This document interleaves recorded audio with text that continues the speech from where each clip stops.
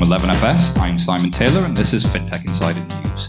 Coming up on today's show, venture capital investment into fintech more than doubles.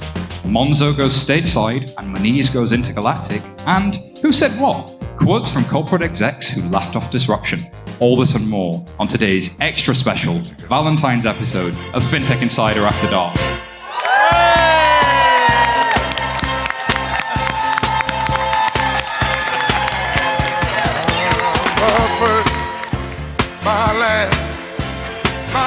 Welcome to Fintech Insider After Dark 4. For those of you listening at home and around the world, this is our fourth show in front of a live audience, this time coming from the fantastic space at WeWork, Moorgate, London. Crowd, how are you doing? Moorgate. The amount of stick I get for how I pronounce it. I'm from West Yorkshire. Let me be Northern. God damn it. Happy Valentine's Day. My name's Simon Taylor, and I'm joined by my co-host and 11FS colleague, Mr. Jason Bates. How are you doing, Jason? I'm good until they force me to walk onto Barry White. It all seems a bit odd at that point. It is Valentine's Day, and as you can see from the decorations and the T-shirts and the amount of pink in the room, I don't know if there's that much pink in the room, there's a Valentine's-themed show. We have got a chocolate box full of treats lined up, and we have some very special guests with us, as always. Let's bring those guests on. First up, we could not do a Valentine's Day special without her. It's the one and only Valentina Christensen, Head of Marketing at Oak North. Valentina, please come to the stage.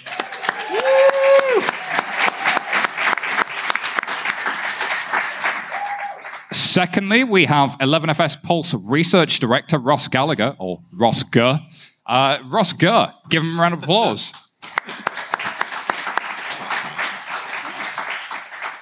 Next up, we have our most prolific podcast guest, regular co-host of InsurTech Insider and Business Insider analyst and reporter. It's the one and only Sarah Kachansky.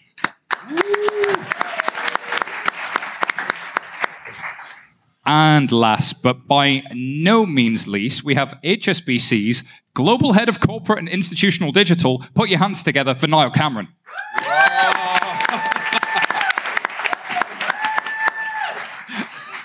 Okay, so we've got some guests. We've got an audience. Question is, audience, are you ready? No. I said, are you ready? Yeah. That's better. That's what we like. Let's start the show. All right, first story. Venture capital investment into the fintech scene has more than doubled, according to the FT. So venture investment has more than doubled. The UK experienced its best year on record in 2017 with over $1.8 billion, over 224 deals. The UK ranked second globally, and that put the UK ahead of China. Way to go, us. Challenger banks at 24% got some of the most money, and money in FX and transfer at 21% were up. So, Jason, what do you think about this one? Well, obviously, we've got our little Challenger Bank, duo here.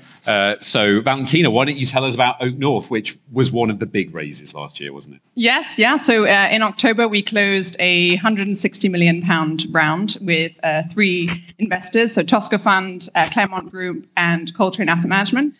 Which was very exciting. But then we found out that GIC, the very large Singaporean sovereign wealth fund, was very interested in investing as well. And there was a collective agreement that it would be great if we could have them on board. So they then acquired, in a secondary round, a £90 million stake from India Bulls, who had invested in us back in November 2015, bringing the total round to £250 million, which is very exciting. And officially made us a unicorn, valuing the company at $1.3 billion. Was there a ceremony for becoming a unicorn? Like, I love the idea of that. You are now officially a unicorn. Yeah. Sarah, this feels like the kind of thing that the Business Insider would have made a great headline out of. That's putting me on the spot. I can't remember what it was. What was really interesting from our perspective, when you dig into the numbers, was the UK did, we did brilliant. We, were outstripping China. But the example that Valentine has just given is very interesting. So we actually saw fewer deals for more money. So fewer people are getting more money, and they are whopping rounds. Like you look at Funding Circle, TransferWise. So that's really interesting to me. I'm thinking, okay, more money, good. Fewer companies, not so good. Well, but this is later stage deals, isn't it? This was always the issue with the UK is we were great at seed, we were great at A round, but we weren't very good at follow-on. So maybe we're finally getting good at follow-on funding. So long as we don't lose the seed, those smaller companies aren't losing out as a result. It's a really fair point. Anything to add? Yeah, I mean, I think, another thing is that a lot of the rhetoric you often hear is sort of the West investing in fintechs in the East. So very big companies like Ant Financial or Alipay. And I think this is just an example of the fact that actually a lot of the East is actually investing in Western companies as well. And that was something that was quite different. The thing that really struck me here is that in 2016, China had 8 billion of investment. And in 2017, they got 1.6 billion of investment for fintech. Any thoughts on that? Maybe Ross, go. What's happening globally? It's incredible. I just think you've got 153% growth in the UK year on year compared with an 18% drop globally. And that's really in the face of Brexit uncertainty, unfavorable market conditions. So actually, it's an incredible turnaround. Go us. But it's just such a great place to invest, I think, in terms of the regulation. We went over and spoke to the FCA recently, and they talked about their global sandbox initiative. And you're just not going to find a principles-based regulator that seems to be working with fintech, as they said, on things they don't know yet, things they don't understand, things that are evolving. And that combined with the talent, of course, we've got a lot in the room tonight, and the fact that you've got the startup world, the banking world, the asset management world, the big universities all in one city. I think there's something interesting in that sort of concentration, a bit like Silicon Valley. Is it? I mean, I wonder as well, and this is me being me, how many of those big companies are going to take that money and use it to go somewhere else, expand outside of the UK? Well, we've got some headlines later about exactly that. But before we get to those stories, I'm going to move us to the next story. This one I enjoyed. Jay-Z's Rock Nation has invested in Robinhood. Is this the new celebrity crypto endorsement? So this is a Blockchain Insider story, of course. So this comes from TechCrunch. So Robinhood being the popular kind of investments app, they are sort of nutmeg Wealthfront, but for just mobile. And Jay-Z's got 99 problems, but investments and millennials ain't one. Oh no, man. Stop. You can thank producer Laura for that one. Oh, no. You can't pass them on when they bomb and claim them as your own when they do well. That's not how it works. No, that's what I do. But he's joined Snoop Dogg and Nas, who are also investors. Do you think they sort of sit with their mobile while they're listening on Spotify and just buying some stock, or how does this work? It's not Robinhood's classic demographic, given that they go after capital poor 28-year-olds, I think, is their sort of standard demographic. I mean, the cryptocurrency aspect is only really one arm of what Robinhood do. They have built an incredible business out of offering a free trading platform, which they're going to leverage to offer other financial products, almost certainly loans. They're already offering some kind of leverage products on there. That's really interesting, isn't it? It's not completely free. It's $1.49 per month, but then all of your trades are free. So you can trade as much as you like for that $1.49. But then you've got to think, well, that as a business model, that wouldn't be sustainable unless they start offering other things as well. But as a customer acquisition strategy, hey, we've been invested in by people in hip hop. Hey, we offer cryptocurrency is a really interesting idea. What do you think, Niall? HSBC, do they get a lot of hip hop megastars as clients? We've got a few, and can you tell us who? We're not allowed to disclose any client names, but we've got some pretty cool people bank with us. I think this is it's quite interesting. I think you'll see a lot more celebrity endorsement of these types of companies, because it really, if you're trying to get to a 28-year-old millennial, if that's the the target group, who better than a rap star? So I think it's you're going to see a lot more of this.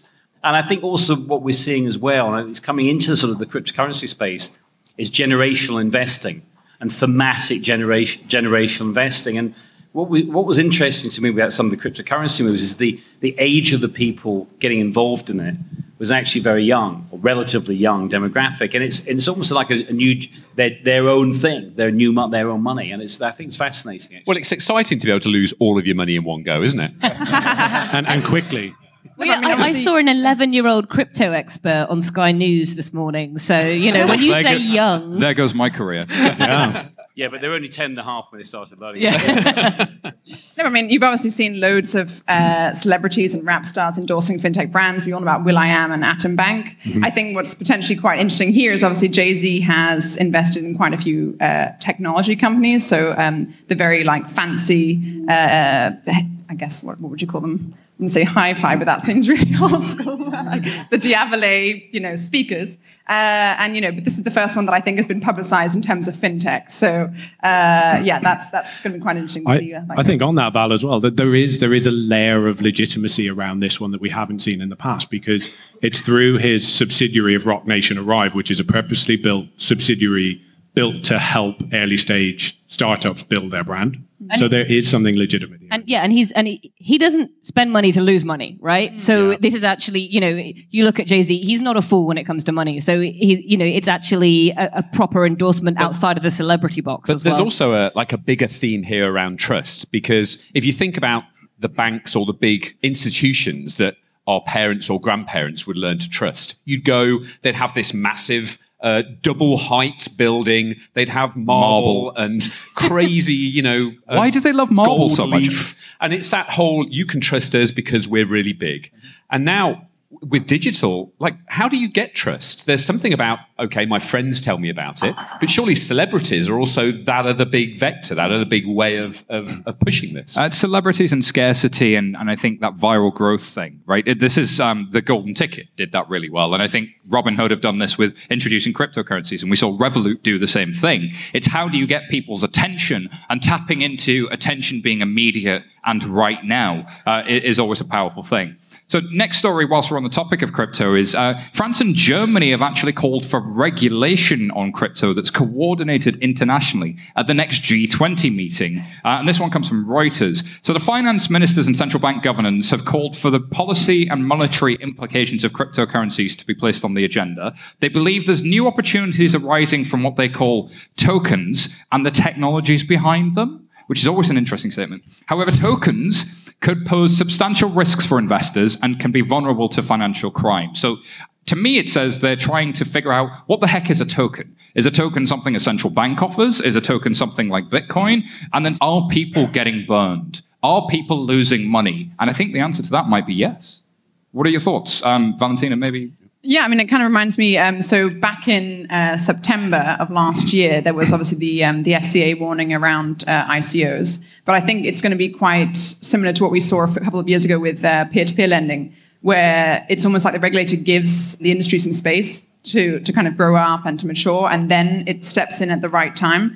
That was a great opportunity for the UK to really pioneer an industry, retail crowdfunding and peer-to-peer lending, which for the first time, actually was one of the first things that we did before the US. And I think that's going to be something that will be similar here in Europe. So I think it's good that they're letting us have some space, and then they'll kind of step in, hopefully, at the right time. I was just going to say, I think that cryptocurrency area, there's a couple of real issues that seem to be coming through the regulatory agenda quite strong. And the first one really is the KYC issue. And it's coming, and it's a really big issue, because you have to not only know your customer, but you quite often have to know your customer's customer. And that sort of runs against a lot of the concepts in anonymous blockchain. So that's a big issue. And I think the other issue that regulators are worried about is the sheer volatility. And do people effectively get into something they don't really understand, super volatile, they may be leveraged, and do they lose significant amounts of money? And those two themes are coming through, I think, quite a lot of the regulation globally. And there's already been some horror stories so there are some cryptocurrency forums on Reddit where the number one post is suicide prevention after the recent market dip. I mean, we're talking about people's lives here. So the regulators aren't doing this without warrant. But I think there's also, in addition to recognizing there's the know your customer piece, and the investor protection, there's a recognition that they're global. There's no country at which Bitcoin comes from. Unlike sterling or the dollar or the euro, there's an obvious set of people that issue that and can set rules. These crypto assets don't have a home. So regulators internationally need to be coordinated in a way that's unprecedented, in a way that we've never really had before. And so that makes it for really interesting timing. And I also think there's a lot of ships lost in the fog, because this subject moves so quickly that we struggle to really define, well, what is a token and how do I use it? And the language is so new and emerging, and this is all happening in front of our eyes. Well, see, that's what concerns me about when they say G20, and I just want to sit with my head in my hands and think, good God, how long is it going to take them to put a piece of paper together that they can read out in front of the G20 before they start discussing it? So whilst I agree it's a global issue, and, as you say, we've never seen anything like it, I have concerns about trying to form a global coherent strategy. I think, as Val said, actually it might make more sense for individual countries or regions, if you're looking at the EU or America, to sort of sit down and think about how they're going to do it, get something in place, and then, okay, we can look at this global way of doing it. Or what about the industry itself doing that? Because I think there are some key players, your Coinbases, your Circles, your others, who really have an interest in seeing this industry become legitimate, are trying to legitimize it, do very good KYC AML, have transaction monitoring that I had one KYC compliance professional describe as giving them system envy. They wish they had those systems inside their own organization as a bank. So this is best in class KYC AML being done by some parts of the industry. Actually, I think there is a bifurcation here. The crypto world does have the sublime and the ridiculous, and we shouldn't forget about the sublime. So alrighty, next story up, moving from Blockchain Insider to InsurTech Insider, which is available on iTunes now, and we have stickers over there. Uber and Waymo have settled their divorce. So this one comes from Business Insider, Sarah, so I'm going to throw it to you. So Uber and Waymo reached a $245 million settlement in their massive legal fight over self-driving car technology. Yeah, so they were having a little bit of a scrap. The backstory here is that Uber acquired a company called Otto, which was a self-driving truck company founded by an ex-Waymo employee. So it all got very incestuous. So Alphabet, which owns Google, accused Uber of having conspired with said employee to set this company up and then, handing it over. And it was all very he said, she said, backstabbing. Basically, they've actually come to an agreement after 4 days in court. The figure that you just referred to, the $245 million settlement, is actually 0.34% of Uber's total valuation, which currently stands at $72 billion. So there's the financial side of it. The other thing that, and I think this is the really bonkers bit, is that Waymo and Uber engineers are going to work together to ensure Uber's technologies only reflect the work of its own employees. If anybody knows how to do that, can you come and see me afterwards? Because that sounds like an IP, non-compete agreement tied up by... But that's not the most bonkers bit, because Anthony Lewandowski, the guy in question, has founded his own religion. Okay, that I didn't know. He's founded his own religion is something like praise the godhead of AI that's going to essentially save us all. So this one guy who left one place, took all the documents, fair play, mate. set up a company, and then sold it over, and has created all of this problem, is also setting up a religion. I think that's the big story. Can we get brochures for that over here as well? Yeah. See the priest on the way out. I, for one, welcome that was quite a nice pitch, Jay. I think the actual question here, which Val may be about to bring up, is about intellectual property. No, I'm not. I'm just going to say, so I read... You're part of that religion. You're a religion, okay. Yes, I am, for several months now. I read last year Wild Ride, which was written by Adam Lashinsky from Fortune, and he kind of did the behind-the-scenes story of Uber. So he spent sort of several months at Uber's offices and interviewing Travis Kalanick. And, you can really see why now, under obviously the new leadership, the many changes that they've made. And I think that's a trend you're seeing much more given the rhetoric that's been coming out of Silicon Valley and the big tech firms. And this is kind of hopefully a good example of how they reacted in this way, how they've actually sort of settled the divorce and not made, They didn't fight over the kids. They didn't make the kids cry. Yeah, exactly. They're going to get along. And they sorted it all right before Valentine's Day, bless them. It's really good of them. We also want to let you know that if you love watching this show live, we're going to be at Money 2020 Europe in Amsterdam this June, and we're bringing Fintech Insider live with us. And we're bringing the podcast to the main stage arena right before the drinks reception, and you can be there. So tickets are available now. Go to europe.money2020.com/register, and if you use the code 1811FS, we can get you $200 off the ticket right there. So, just before the drinks reception, we know that Fintech Insider listeners like a good drinks reception, don't we? Yeah. we wanted to let you know that on the 27th of February, our very own David Breer and Sam Moore will square off in a FinTech face-off, joined by some very special guests, including Bo Hartman, Richard Davies, Sarah Kachansky, and Bill Sullivan. It'll be Europe versus the US, facing off in a transatlantic debate to decide who's the best for FinTech. It'll be live streamed, hosted by Capgemini and LinkedIn. Don't miss out. You can sign up at faceoff.11fs.com to watch the fight and back either side. That's faceoff.11fs.com. Who's going to win? All right, thank you very much to our sponsor. The next story is Monzo goes stateside. So, submitted to fintechinsidernews.com by Sharon O'Day, app-only bank Monzo looks set to expand into the US. And Tom Blomfeld told CNBC that Monzo's in the very, very early stages of discussions with US regulators. Anybody got any thoughts on this one, maybe Sarah? I have thoughts. I have many thoughts. One of the things that Mr. Blomfeld said is that he believes that the cultural similarities that the US has with Britain make it an attractive market. Now, to a certain extent, that's possibly true, but I'm not necessarily sure it's true when it comes to banking. I'm not sure that, the let's go straight out there with personal finance management and, current accounts is going to be the way in. I also think that it's, he said the key thing to me here is that they're in the very, very early stages, right? And everybody goes, the Americans haven't got any neobanks. Yes, they have, and they're coming up thick and fast. BBVA launched one today, a brand new, shiny neobank brand backed by BBVA in America for small businesses and freelancers. So my concern is, or not concern, depending which way you look at it, that by the time the British neobanks get there, and Monzo is by no means the only one, there'll be no space left to play in. The Americans will have got there first. Yeah, I mean, also the thing you have to remember about the US is that obviously you have a different regulator for every state. So getting a banking license in the UK is hard. It takes about 2 years. Doing that for 50 states is going to be a very time-consuming process, right? One of the things that's quite interesting is that in March last year, the Office of the Comptroller of Currency, or the OCC, they basically said that they wanted to start granting special purpose national banking charters to fintech companies, which would basically enable them to provide their services statewide or nationwide. But in order to get one of those charters, the fintech has to offer at least one of the three: make loans, pay checks, or receive deposits. And Monzo, in terms of paying checks, it's a checking account or a current account, so it would qualify.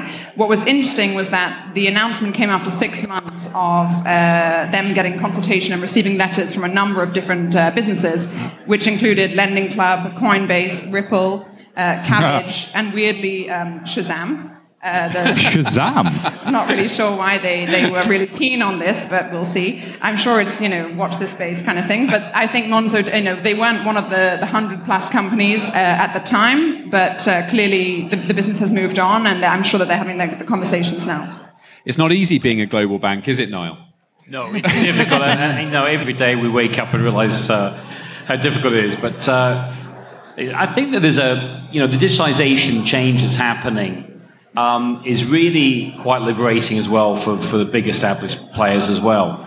We talk quite a lot about FinTech, about our relationship is with FinTech. And FinTech is almost the most important thing that's happening for us at the moment, because we can work with this amazing array of companies out there and partner with them or put their products into our products, or, there's so many different ways of working. And it's allowing us to do things we could only imagine before. And it's allowing us to move at speeds that we could have never believed we could have moved at before. And I think so it's a very liberating time. And I think also, when you look at some of the challenger banks, we watch them, we look at them, we watch what they do. A lot of the stuff is very smart. And we can use those concepts and those ideas and build that into our offering. So, people say it's a challenge. Up to a point it is, but it's also quite exciting, and it gets everybody really motivated to What's interesting to me, Niall, is that we've seen those. I think the challenger banks in the UK did well because of the UK's policy advantage. It was able to work with those fintech startups, work with those challenger banks, and help them through the process of becoming a bank. And now we see, as Valentina points out, the OCC has a sandbox program. The CFTC has a sandbox program. The states banks in the US are thinking about a sandbox program. I think the genie may be out of the bottle on this one, and Monzo may be taking advantage of it. But Ross Gurr, I'm interested. They're not going into a vacuum. There are other challenger banks in the US. Who are some of the big names out there already, and who are they going to be battling against? I mean, so obviously, I think the US market is interesting. Val, to your point, it's super fragmented. Yes, there are challenger banks. I think it's still quite dominated by the bigger players. I think the reasons that we've seen the story around the US, I think, generates so much media hype. And it of course, it speaks to sort of global expansion, and it speaks to everything we've just discussed. The one thing I wanted to flag was actually they've started much smaller, realistically, when it comes to international expansion. They've announced that they're right about ready to move into Ireland. They've already got their passporting permissions. Yeah, I don't think it was necessarily announced. I think it was one of those wonderful, beautiful headlines that you look at and think, oh my God, Monzo are going to the US. And then Tom Blomfield says, we'll go to the US after we're profitable, which will be after 2020. Yeah. And you think, so okay. there's a bit of headline writing going on here. And going to Ireland's interesting. And also we've seen the same thing with N26 potentially going to the US. And they've passported around Europe quite a bit. Yeah, I mean, I think it's, as you say, it's an interesting market. The one for me to look at as well is it's not just the OCC who's looking at those licensing. There's the industrial bank charters, which is what Square's gone after. Now, if Square can get a banking license in the US... Jack Dorsey represent. Game over. Fintech is a Jack Dorsey story. Valentina. Yeah, I mean, just the last thing is really that on the story is, so if anyone listens to Breaking Banks, Brett King, he was talking about that basically when they first wanted to launch a digital bank, they couldn't in the way that Monzo and Starling have, because the regulation said that you had to have at least one branch. Didn't matter which state it was, but you had to have a physical place where customers could go. So it's changed now. I think it changed about 2 years ago, but that was something that prevented a Monzo or Starling equivalent. And so if you had that vision in your mind, you just kind of have to have the one branch, and then you could be a digital bank. I mean, we were over in the US just before Christmas doing some work with some of the small banks there. And it fascinates me, that ecosystem, because you've got something like 10,000 very small banks fighting the really big boys. And if you think there are some banks that only provide services to people in their state or the neighbouring states, there's going to be a bloodbath there when essentially digital banking, virtual banking sort of comes to the fore, and these 10,000 banks are suddenly in a war against each other. It's a very different market without question, and there's a lot of more people with banking licenses already, as you say, that can look to go out of their state a lot easier than somebody entering the country for the first time. But let's forget about the USA. Let's think about the entire planet. There's a story from Fintech Finance. So Ali, if you're in the room from Fintech Finance, give us a wave. Hey, Ali, thank you for this one. Submitted to fintechinsidernews.com by Bob McLean, shout out Bob. Monese take a giant leap forward to create the first interplanetary banking service. So, Ross, do you want to tell us about this one? Oh, I really do. Okay, so I love this story. So, yeah, no, I really am. So SpaceX have launched their Falcon Heavy, which is the most powerful operational space rocket by a factor of 2. Can we get a shout out for Elon Musk just being awesome, by the way? It's super cool. So also, it can lift twice the load of the next closest operational rocket. So I guess, think crew, but also think passengers, think luggage. So in response of this, Monese have decided to open a queue for a banking service on Mars. I mean, come on, do they have how branches? cool is that? Branches on Mars. I mean, who's the regulator for that? That's a really interesting question. So the CEO says... We are. Hold on. I'm going to announce that Fintech Insiders is starting the first interplanetary regulator. There you go. Awesome. That's You're it. gonna hear first. Plant a flag. You got it. We are the regulators. You claim it. It's like those companies that sell you like a star and say you're going to name it. It's like no one's taken it, therefore it's ours. I'm planting that flag. There's a contract. It's real. I love this quote from the CEO that says, "Our ambition is to build out our core product based on the ability to serve humans, regardless of where they live." So really here what they're saying is, look, Monese is essentially aimed at migrant workers. This is definitely a bit of PR stunt. I don't know if you're migrating to Mars anytime soon, but Monese apparently is the I'm not the close to account the idea. But I think this is a key play, right? Because obviously they position themselves, as you said, Simon, the bank for the expat, migrants, and they speak, I think, to a real issue around financial exclusion when you move to a new country. So we want to serve humans regardless of where they live. That's clever. So there's a good friend of mine, Anish Varma from Air, does alternative credit scoring, and he came up with some statistics a while ago based on his own experience that says of about 8 out of 10 customers a bank sees can be credit scored. 2 out of 10 are typically thin files. So this is, we just don't know enough about you, so go away. We just don't know enough. And so what Monese does is they do different types of KYC AML. They just ask more questions. And I think there's something to be said for these products that prove that you can do things differently, even on Mars. Yeah, I'm a marketeer for Oak North, so I can say that I always enjoy a good PR stunt. Yeah, guilty. I think I checked earlier today, and there are about 300 people who'd signed up so that when the first intergalactic current account was available, they would be. All right, so 300 people signed up for this thing. I want to ask the audience, ladies and gentlemen, give me a cheer if you'd like a Martian bank account. Yeah. That's not bad. That's a good effort. Give me a cheer if you think this is bullshit. That's a pretty big cheer. All right, I think we're pretty certain it's bullshit. I'm so devastated by that. I really am. I think this is awesome. At least, if at the very, very least, if all it achieves is to raise a little bit of awareness around the issue of financial exclusion, I think that's pretty cool. Yeah, well, so if you want to learn more about Monese, we actually have the journeys on 11FS Pulse, which is our competitor insights platform. So go to 11fs.com to learn more about 11FS Pulse. Subtle, nice. Yeah, I know, I'm plugging things. I'm going to plug stuff. Have Mike will plug. All right, next story. It's time for Alibaba Does a Thing. Alipay buys a thing. All right, so Sarah, this was on ft.com. It was submitted to Fintech Insider News by Laura. Laura, give us a wave. Thank you, Laura, for submitting this. Producer Laura, the star that keeps this show on the road. Ant Financial seeks $5 billion in funding ahead of their IPO. So, Sarah, what's going on here? Oh, so many things.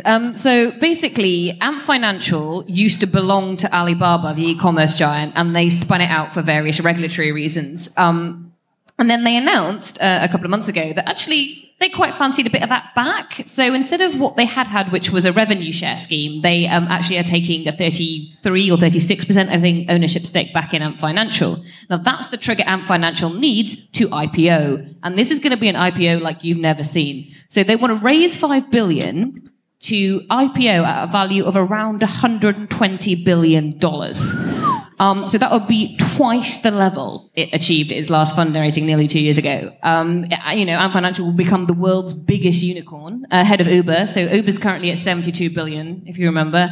When you look at context, you look back at Google, they went public 2004, valuation of 23 billion. Facebook is probably the closest, valuation of 104 billion in 2012. I mean, these are numbers like out of this planet. That's a big unicorn, Valentina. There's... A centacorn, as it's called. Is that what it's called? Yeah, I was going to say, what's it called? Well, there's two names. There's centacorn and a hectacorn, which I don't really know why, because hecta is like... Yeah, it'd be deca, really, shouldn't Decacorn? Deca is 10. Centa is 100. And then why Hector? I have no idea.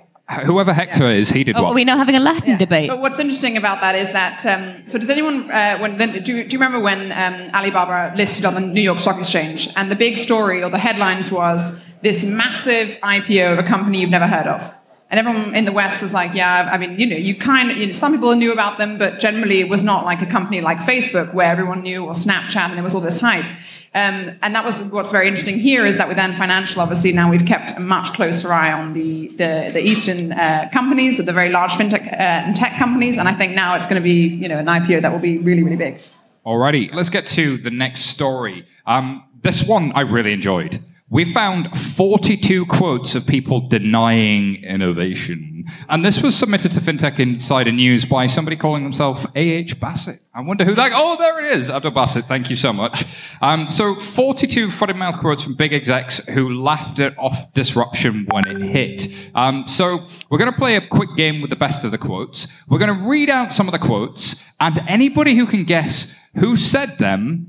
And can you guess what they're talking about? So, are you ready for this one? I want shout-outs. There's going to be a shout-out from the audience, and there will be stickers and maybe even T-shirts in this for you. And don't forget, you're getting free alcohol right now. So, Whoever you were, thank you. All right, first quote. If there were a rumor that Mercedes or Daimler planned to start building smartphones, then they would not be sleepless at night. The same applies to me. Meg Ryan was a quote from the front here. Yeah, no, this was Dieter Zeech, the head of Daimler, on Apple and Google making driverless cars. I want to take the next one. So, who said this? It's creating something out of nothing that, to me, is worth nothing. It will end badly. Nice. Good attempt, not the one. Anyone else? Jamie Dimon, whoever you Dimon are, on you've won a T-shirt. Bitcoin. Nice job. That was Jamie Dimon. All right, Jason, do you want to take the next one? Valentina, do you want to take the next one? Yes. So it won't be able to hold on to any market it captures after the first 6 months. People will soon get tired of staring at a plywood box every night. IKEA from the front here. That was a good effort. It was Daryl Zanuck, co-founder of 20th Century Fox on television. Oh, going old school there. All right, Sarah, do you want to take the next one for us? Okay. We've learned and struggled for a few years here figuring out how to make a decent phone. PC guys are not just going to figure this one out. Yes, whoever said CEO of Palm is correct. Yeah. Who said CEO of Palm? Because that was a great geek reference. That gentleman on the iPhone. That's good Mr. knowledge. Near, I believe. Near Nagda, is that right? Go and Good stand job. up. Seriously impressive knowledge. I'm so many geek points for that one. And finally, can you guess who came up with this statement? Neither Redbox nor Netflix are even on the radar screen in terms of the competition. It's much more Walmart and Apple. Who said that one? You must have seen it on... Yes, who said that? Blockbuster CEO. Blockbuster CEO. All right, and finally, before we wrap up, well done, audience, by the way. Give yourself a round of applause for that. We have a very smart audience. All right, so we have two of the silliest stories in our and finally section, because we thought you might appreciate some silly stories. This one, oh my goodness. All right, so Noel Edmonds, submitted to Fintech Insider News by Alex S. Noel Edmonds takes on Lloyd's with a new radio station. Noel Edmonds channels a teenage girl who's just been dumped. He's set up an online radio station called Positively Noel, which he's using to get revenge on Lloyd's Bank and playing sad songs about losing money and not giving up the fight. Seeking £60 million in compensation from Lloyds after falling victim to a multi-million-pound fraud a decade ago, between songs he plays messages about his case and encourages Lloyds staff to call the whistleblowing hotline. The former Deal or No Deal presenter is pursuing the bank over giant losses with claims he suffered after Unique Group collapsed. Lloyds disputes his claim that fraud caused his business to collapse. The company declined to comment about his radio station. What do you think about this one? Oh, I mean, so fantastically, he plays messages about his case in between songs and urges Lloyd's staff to contact his whistleblowing hotline. Do you think he plays that Radio 1 kind of sad music and tells that kind of our tune kind of thing? It's all right, though, because we've got a strategy, right, for how he's going to make his money back. We came up with this before the show. We really do. So, and this kind of harps back to an earlier story, but we think that Noel Edmonds should endorse a cryptocurrency, and we've come up with quite a catchy name called Blobbycoin. I think that's it. I mean, Jason's already, bought the domain name. We said it about an hour ago, and he's got it. So. Blobbycoin.com. Blobbycoin.com. He could ICO that, forget his... Can you imagine that big, floppy, lovable Noel Edmonds? No, I mean, Mr. Blobby, doing cryptocurrency? It's got everything. It's got crypto. It's got a 90s character. It's so meme. I've just checked it out. Actually, it's worth about 4.2 billion already. I mean, sometimes these actually work. So I remember a couple of years ago there was Chris Hargreaves. He's an investigative journalist, and he had a Twitter handle called Scotprov Says No. Scottish Providence Says No. It's the very large insurance giant, which was then merged and became Royal London. And basically his claim had been rejected, and he then launched this huge campaign on Twitter. He got huge support from the public, huge support from the media, and then after almost 3 years, the Financial Ombudsman Service then ruled in his favour, and Scottish Provident were forced to pay the original claim plus interest. So sometimes, these things can work. And now, actually, Chris Hargreaves, he runs APH Investigates. That's his new Twitter handle, which is that stands for APH's Angry Policyholder, just in case anyone is wondering. But then he helps other people who feel that their claims were mismanaged, and then he helps them to hopefully get the money back. But it shows that these things work. Angry policyholder. Yeah. All right, speaking of people with possibly too much anger in their veins, in the spirit of Valentine's Day, this is a bizarre workout session for a couple that we saw. This was on Business Insider, Jason. A bizarre video has emerged of a former Goldman Sachs boss bench pressing his wife? This has nothing to do with me. I deny the Business Insider name just on this one. You mean you don't go for BuzzFeed like headlines ever? So Layla Maria Witt, 24 years his junior. He's 58. She's a bit younger. And she's an Instagram star. And so for one of her videos, there's this guy who used to run, I think, Germany for Goldman Sachs, lying back, bench pressing her while she's in splits. See, that's impressive. She's doing the splits, and he's got her up in the air. Now, I'm more impressed by that. Yeah, I would agree. That's much harder. But it's gone viral. I think they had like 60,000 views or something. But interestingly, it was connected to another story. Was this a Fintech? Was this a Business Insider story as well? That was looking at hedge fund managers and how they all wanted the warrior physique. Apparently, there was this whole thing that people in their late 30s, especially in hedge funds, are all in for the heavy training, building the big muscles. I have noticed that lately I've been meeting weirdly jacked 50-year-olds in banking. Let's look at Niall, for instance. That guy's a monster. Niall, you feel like bench pressing the whole table? Are you going Hulk on us? No, I mean, I tried it in the gym the other day, but the health and safety rules say that you can't bench press people in my gym, so I couldn't do it. So. Thank you, Niall. On that note, that concludes another fun-filled Valentine's Day news show. We hope you've loved it as much as we have.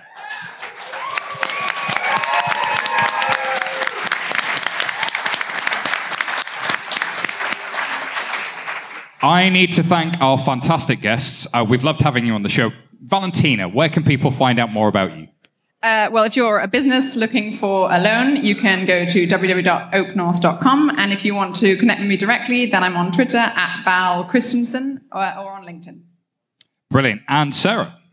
You can find me on InsurTech Insider, actually, pretty regularly. You can also find me on Twitter at Sarah Kashansky. Brilliant. And, of course, Niall, where can people find more about you? LinkedIn. Simple. Simple. I love the Ronseal nature of your life. It's just brilliant. Ross Gurr.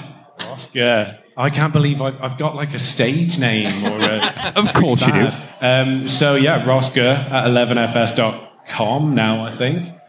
Or Ross Gallagher 07 on Twitter. Love it. Absolutely love it. And Jason, where can people stalk and find you? On Twitter at Jason Bates or Jason at 11fs.com. You can find me, Simon at 11fs.com or at SY Taylor on Twitter. We have to thank our media team. Please join me in thanking the people who make this event possible. Ollie for stage managing and producing the show.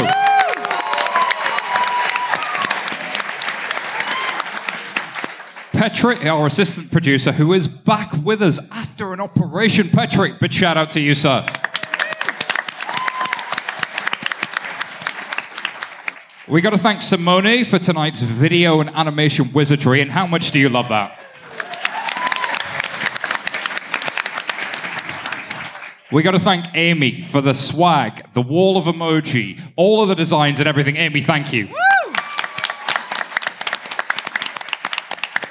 We got to thank Terence for the cinematic videography that's going on right now. Shout out to Terence.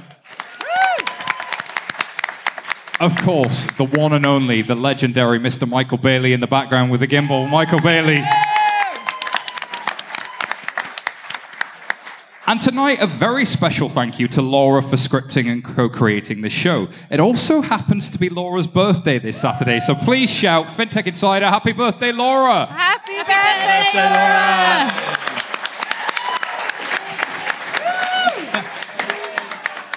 And of course, thank you. Give yourselves a cheer, ladies and gentlemen. You can find out more about us at 11fs.com or check out Fintech Insider on Twitter, Facebook, or YouTube. And you can find the pictures and videos from tonight, so please do check that out. We'd love it if you gave us a 5-star review on iTunes. We love reading what you think of the show, and those 5-star reviews really, really help us. Thank you very much, and good night.